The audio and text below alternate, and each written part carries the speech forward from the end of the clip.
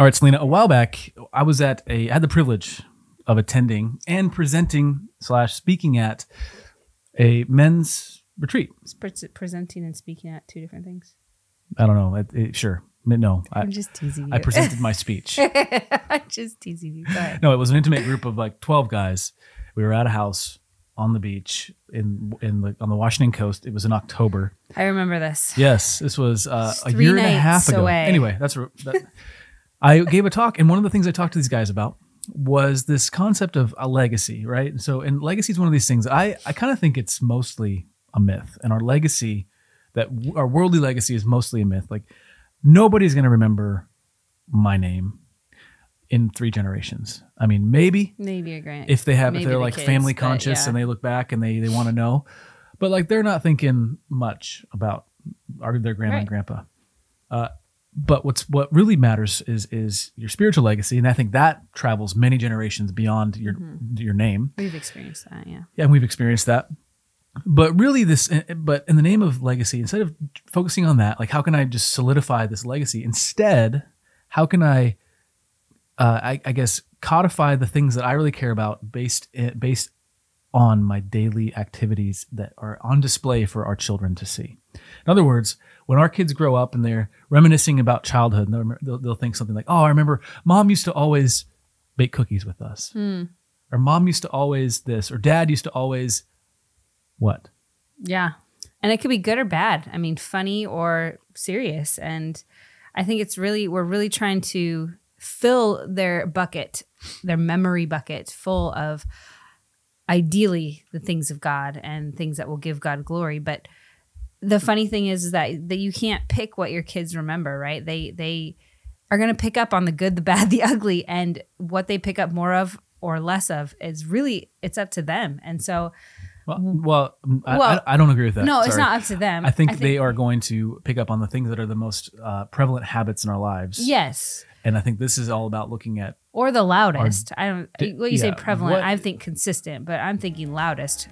Like if sure, yeah, sure, and whatever is most visible to them, maybe that might be the better way to think about it. Because anyway, we're going to talk about this on the other side.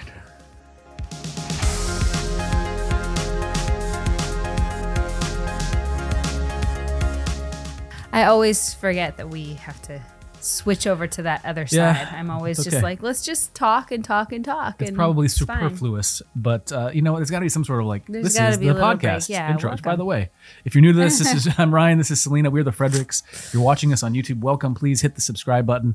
We'd love to have you more than this one time. We create this content weekly, both for marriage and for parenting. And this is in the Fierce Parenting Podcast. So if you're listening to that, welcome. If you haven't yet subscribed to the Fierce Parenting Podcast, make sure you do that. And if you don't know, we have a Fierce Marriage Podcast, which is actually the original, the OG Fierce Ministry. Yes, and it's only getting fiercer, folks. As we get older. No, I mean, we got more stuff coming. We got all kinds of good stuff happening. Like, well, I don't know. It's getting saltier with Selena in her old age. Well, so today we're talking about let's just keep going. So you saw this come across in your social media feeds. I was on the Instagrams on IG. Sinner. And I follow Rachel Jankovic, and she had posted something, my mom always in the image, and then she always has great content down below in her. It's all about the captions. It is. Her captions are dynamite. Which Instagram is like, that's you know, you have a self-selected demographic at that point. If the people love you for your captions, like they're readers, they're not just the flippant flippers. So anyway, she had posed this question, this phrase, my mom always, and she was talking about how, you know, when our children look back and they kind of think back to when they were kids, what are they going to remember about us? And, you know, we got to thinking, like, what do we remember about our parents, and how do we remember those things? Like, what is it that we want them to have grown up hearing, experiencing, and being like privy to in terms of our habits and our attitudes. So we were kind of like, let's talk about this. But then we also wanted to kind of open the conversation with, we're excited that this conversation has come up again, because it's kind of been something that has been in our past that you've talked to men about. We haven't really talked to women about, but wanted to talk about. So it was like, okay, here's a prompting. And also, and just recently, and some of our own we were having to rearrange our schedule, and we had an opportunity to go visit with some friends for dinner, and it was like a no-brainer because we love these people. And I'm like, well, hold the train a little bit, because we didn't do family worship this morning because I thought we'd be able to do it tonight. Mm-hmm. If we go to a friend's house, we could easily do it with them, but it's their house, and we don't want to. And I asked my friend, and she was like, yeah, and like, but then I was like, this is weird. Like, I shouldn't have, I was like, no pressure. Like, we don't have to. And it didn't end up working out because of something on their side, which was totally fine. Like, the Lord knew, but it got us chatting about the need to really create rhythms in our life that are, in 5 years, like, what are we looking back and say, oh, look at, we've done this, and look at how formative that's been. Family worship's one of those things. Like, if the habit is to just kind of sit in front of the TV or get on your phones and the kids kind of scatter and do their own thing. Right. In 5 years, we're not going to say like, man, look at all this. No, we want to reflect the glory of God ultimately. That's the conversation. Yeah. Okay. And I don't think anybody would argue with that. We want to reflect the glory of God. How? Okay. That's fine. I just don't want to be like, the objective is not to get somewhere and look back 5 years. The objective is to glorify God. And by doing that, then all these things that we do. By looking back in 5 years and being able to think in those terms, you can act today. It's all the same, isn't it? And so another one of those things that I really want our kids to be cemented in their minds, and you agree with this, is actually coming from you, is this idea that our parents always read to us. Yeah. And so at night, that's one of the rhythms we've been trying to get back to is, I don't just tuck them in and say goodnight. Yeah. But instead, there's like a 20 minutes of reading. And something interesting about that is that we have not only we've come out of a season, not out. I mean, we have a 6-week-old. She's doing great. But I kind of have to put her to bed, and then he sits in and reads to the girls. But we kind of stopped that rhythm when we had the baby. Plus, the girls' room was a disaster. I posted something about this, but there's no place to sit. It didn't actually facilitate these types of habits. And so I think, there can be something said about how you organize your home and why you organize it that way. Like, our dining room table sometimes becomes a place for clutter. It's his fault always. The end of it does, because it's long, and I'm like, well, nobody's sitting here. Anyways. That is the part of the table that shall not be named. If I bring it up. Anyway, folks, what I'm trying to say though is that side. No, what I'm saying though is that I think we can facilitate these habits even within how we arrange our home. And I think that's a good thing. So we don't want to be crushing with this conversation. We really want to, I mean, if God has put desires in your heart and you want to, you want to pursue him, you want your kids to remember those habits, how they felt with you, even when you messed up, did they feel like you repented? Did they feel like you were being honest and living not a perfect life, but a true life, I guess, and being honest to each other and to them? Because kids, they pick up on everything. Are they gonna be like, mom was always on her phone, or mom was always worried about a clean house and yelling at us when it wasn't? Some things that are my own. Or dad was always unengaged. Or I remember dad used to come home and just like right. He'd just flip on the TV. I was talking to somebody, and that was his memory of his dad. It's like, right. Dad just whenever he got home, he was in front of the TV. Right. Or it's a generational thing. Not to make it okay. I'm just saying that we don't deal with that as much nowadays. It's like dad gets home and it's like he's on his phone or he's. Well, it's just so easy. It's become so easy. But it's kind of the same problem of like we fall into our own sedate default measures of sinking into whatever habits we have. So what are those habits? How are we either uprooting habits that are ungodly and unhealthy, and then replacing them with virtues that will, in 5 years, we can look back and say, wow, we got through like 25 books or more than that, hopefully. But we got through all these books with our kids. They remember these. They'll have memories of when they read them when they're older. They remember being in bed and hearing dad's voice and falling asleep to him reading, or they remember dad laughing and pushing them on the swing so high they thought they were going to throw up or something funny like that. Or mom always sang in the kitchen, or she always like whistled a tune or had us help her bake. And, they don't realize the cost of those, at least for me. I'm like, yes, you can help. And the Lord is working on my heart, because I hate messes everywhere all the time. It just feels like your home is enclosing on you. One of the things that I strive for in that regard is dad always said yes as much as he could. And that wasn't always, because they'll ask for everything all the time. And so I do end up saying no quite a bit, but I try to say yes because I feel like I say no so often. I think we should read her post because she's very eloquent. Sure. Rachel, you want to read the whole thing? It's not terribly long. It'll probably take a minute.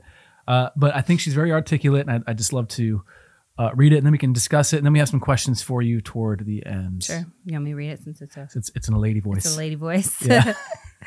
It says your children's personal history will always include anecdotal commentary on you, your choices, your habits, your moods, and priorities. My mom would always fill in the blank here. What do you want to have always, quote fingers, been like when your children are grown? When you are just a memory being passed on? She was, quote, always on her phone, quote, always obsessing about her diet, always singing in the kitchen, always stressed, always put our snacks on napkins, always reading cookbooks, always made dinner and set the table, always complaining, always feeling sorry for herself. ... Memories do not set out to flatter us. My own children say that mom, quote, always stopped at that one dumpster to get things out of it. It was a cute table and we still have it, she says. I stand by that decision, but it has cost me dearly. Here's the thing.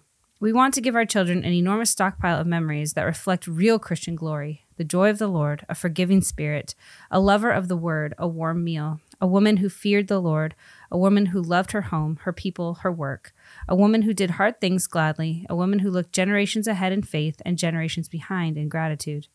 There aren't filters on what your children see of you at home, and you can't pick what they will remember, cropping out the background. You can't throw a warm glow on that and fool them. What they will see of your faith, they will see unfiltered. They will remember what life was actually like, what you were like. Are we living like what we say we believe is actually true? Kids don't need your curated photos to remember. Moms can use social media to fool themselves and their friends about how they are doing. If it can look good, it must be okay, but that's not true, and your kids won't be fooled. Love God, hate sin, do it in real life, unfiltered. Tell the truth to your children. Tell it in your everyday life, like an everyday mom who loves God.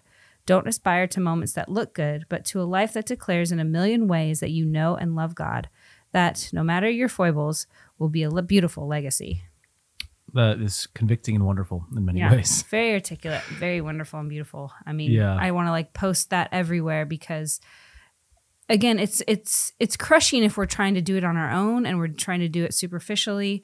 With the filters, you can only do it for so long, right? You can only appear. Yeah.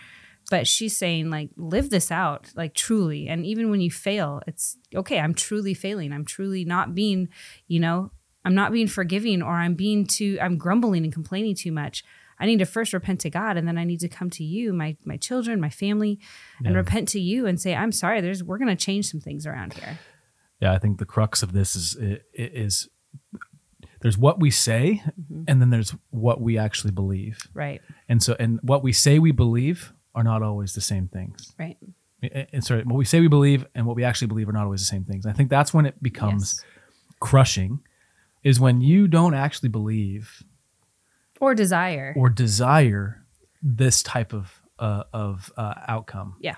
Now, every Christian parent will say, well, yeah, I want to raise my kids in the nurture and admonition of the Lord. And that's pretty easy to say. Now, to believe it is the litmus test, because our behavior, like a gravitational pull, our behavior will always come to the level of our belief. Yeah, it's always informed. It will always fall to that. Yeah, we can keep it up for a time, but it's like gravity. Our behavior will always fall to what we believe. And so, if we don't actually believe that God is worth pursuing, that His Word is full of wisdom and rich and nourishing to our bones, if we don't believe that sin is truly insidious and uprooted, and we don't believe that the church matters and going to and participating in the body of Christ in a meaningful way, it matters. If we don't believe those things, if we don't believe that there is goodness to be found in the rich things of life, and instead we gorge ourselves on the junk food of life, phones, cheap entertainment, distractions, if we chase false gods, that's when this is crushing. Right. And so I think it's a bit of a litmus test. And so, well, and ironically, parenting is one of those things that it's one of the things in life that you don't get a second chance. And it's not to put pressure on, but it's like, okay, now is the time to work this stuff out. Yeah, it's not later. We can't push it off to later because our kids are not going to be 4 next year. They're going to be 5. Right. And they're going to be, I'm speaking about one child, of course, but the point is they're going to grow and they're going to go. Right. Sorry, go ahead. It's okay. I can just keep going. I keep interrupting. I'm sorry. Yeah. And I mean, a big part of what she's talking about is and questioning, I think, is, do you value godliness in your home? Do you value the things of God? Because first, she said this: will the stockpile of memories that reflect Real Christian glory. So these are the things I want to kind of pick through a little bit. And you have some verses you're going to read. But the joy of the Lord. Okay, how can we, on a daily basis, reflect real Christian joy in the Lord? Right. I mean, just think about that for a minute. I mean, a forgiving spirit. Now, what's a forgiving spirit versus somebody who just says, I forgive you? Right. Now, somebody who says the words but then still holds a grudge. The kids are going to pick up on that. Right. I remember how my mom manipulated us. I remember how my mom would say one thing, but she obviously meant another, or she did another. Right. Will they see? Well, oh yeah, I'm not talking about my mom. Mom, I love you. Will they see that you're a lover of the word? Remember, real Christian glory. A warm meal, a woman who feared the Lord, a woman who loved her home, or a father who loved his people, his work, and didn't grumble and did hard things gladly. Right. And a woman and a father who looked generations ahead in faith and generations behind in gratitude. Again, it's someone who values God's word, values and understands the goodness of the gospel, and wants to, and pursues godliness because they value it, because God is their God and their Savior. We look at 1 Timothy 6:11-12 and then 17-19. It says, "But as for you, O man of God, flee these things, pursue righteousness, godliness, faith, love, steadfastness, gentleness. Fight the good fight of faith. Take hold of the eternal life to which you were called and about which you made the good confession in the presence of many witnesses." So Timothy was talking, when he was saying flee these things, he was talking about... true contentment, false teachers. Yes, thank you. Somebody knows the Bible better than me. I can read headlines. Anyways, well, I want to make sure I was accurate. And then 1 Timothy 6:17-19, you wanted to read? Yeah. Caveat. I feel like the U.S. is a very wealthy nation. And so I consider us... we are, yeah. We have, so many things. And so I don't want to say like we're all like rich in pursuing this, but I wanted us to be careful. It's a call to desires. It's a charge for, okay, what are our desires? What are we actually pursuing? Because what we're pursuing and what we desire, we will be reflected to our children, and they will see through our habits, through our priorities, through our heart orientation, our responses, what and who we actually value. So, Paul's writing to Timothy, addressing the rich. As for the rich in this present age, charge them not to be haughty, nor to set their hopes on the uncertainty of riches, but on God, who richly provides us with everything to enjoy. They are to do good, to be rich in good works, to be generous and ready to share, thus storing up treasures for themselves as a good foundation for the future, so that they may take hold of that which is truly life. So once again, the things, the godliness, the forgiveness, the grace. I don't know if you want to read this. Oh, I had some other questions down at the bottom, but they all went away. Oh, here they are. My wife does that to me. Malfeasance. That's good. There's not really, obviously we can go back to like the Deuteronomy 6 passage, like, teach your kids, raise your kids up in the things of the Lord, do this as they come and as they go to sleep and as they go all along the way. Like, this is basically what we're talking about. Like, and that's what that passage in Deuteronomy is about. Like, this has to be a way of life. Now, in Scripture, in Ephesians 6, when Paul says, raise up your kids in the nurture and admonition, the Greek term under that is paideia, which is extremely packed full of meaning. And what it means is you're inculturating your children. There is no way to do it, to fabricate it. Right. Like, they will pick up on the paideia that you give them. And it's not something that you can do because you've carefully crafted and curated it. Like, it's going to be because you're their parent, because there's no filters to every aspect of your life. It's going to be your true faith. It's going to be your true beliefs. Absolutely. And so it has to well up from within. We're going to take a quick commercial break to get that kid who's crying. You can't hear her. All right, we are back. We're back with the baby. There she is. Oh, Sunny Alethea Bess. She's kind of waking up here. But anyways. Hi, sweet girl. Okay. So what I want to press in just for a few minutes because we're going to end this episode quickly. Why might this crush us? We talked about this. I talked about just the paideia and stuff. I think that's when it begins to crush us. If it's when we like the idea of being a godly parent more than we like actually being a godly parent. Is when we are in love with the idea, when we like what Rachel wrote about your kids don't need curated photos. They need a million tiny moments that communicate to them the truth about who God is. Yeah. They need the real unfiltered. And that will be completely crushing if we don't actually believe it. Right. If we don't actually, if it's all being striven for and it's not actually welling up from within us. In other words, when we're living in our flesh, yet trying to act as if we're living in the Spirit. Right. That's being a whitewashed tomb. We have to actually live by the Spirit.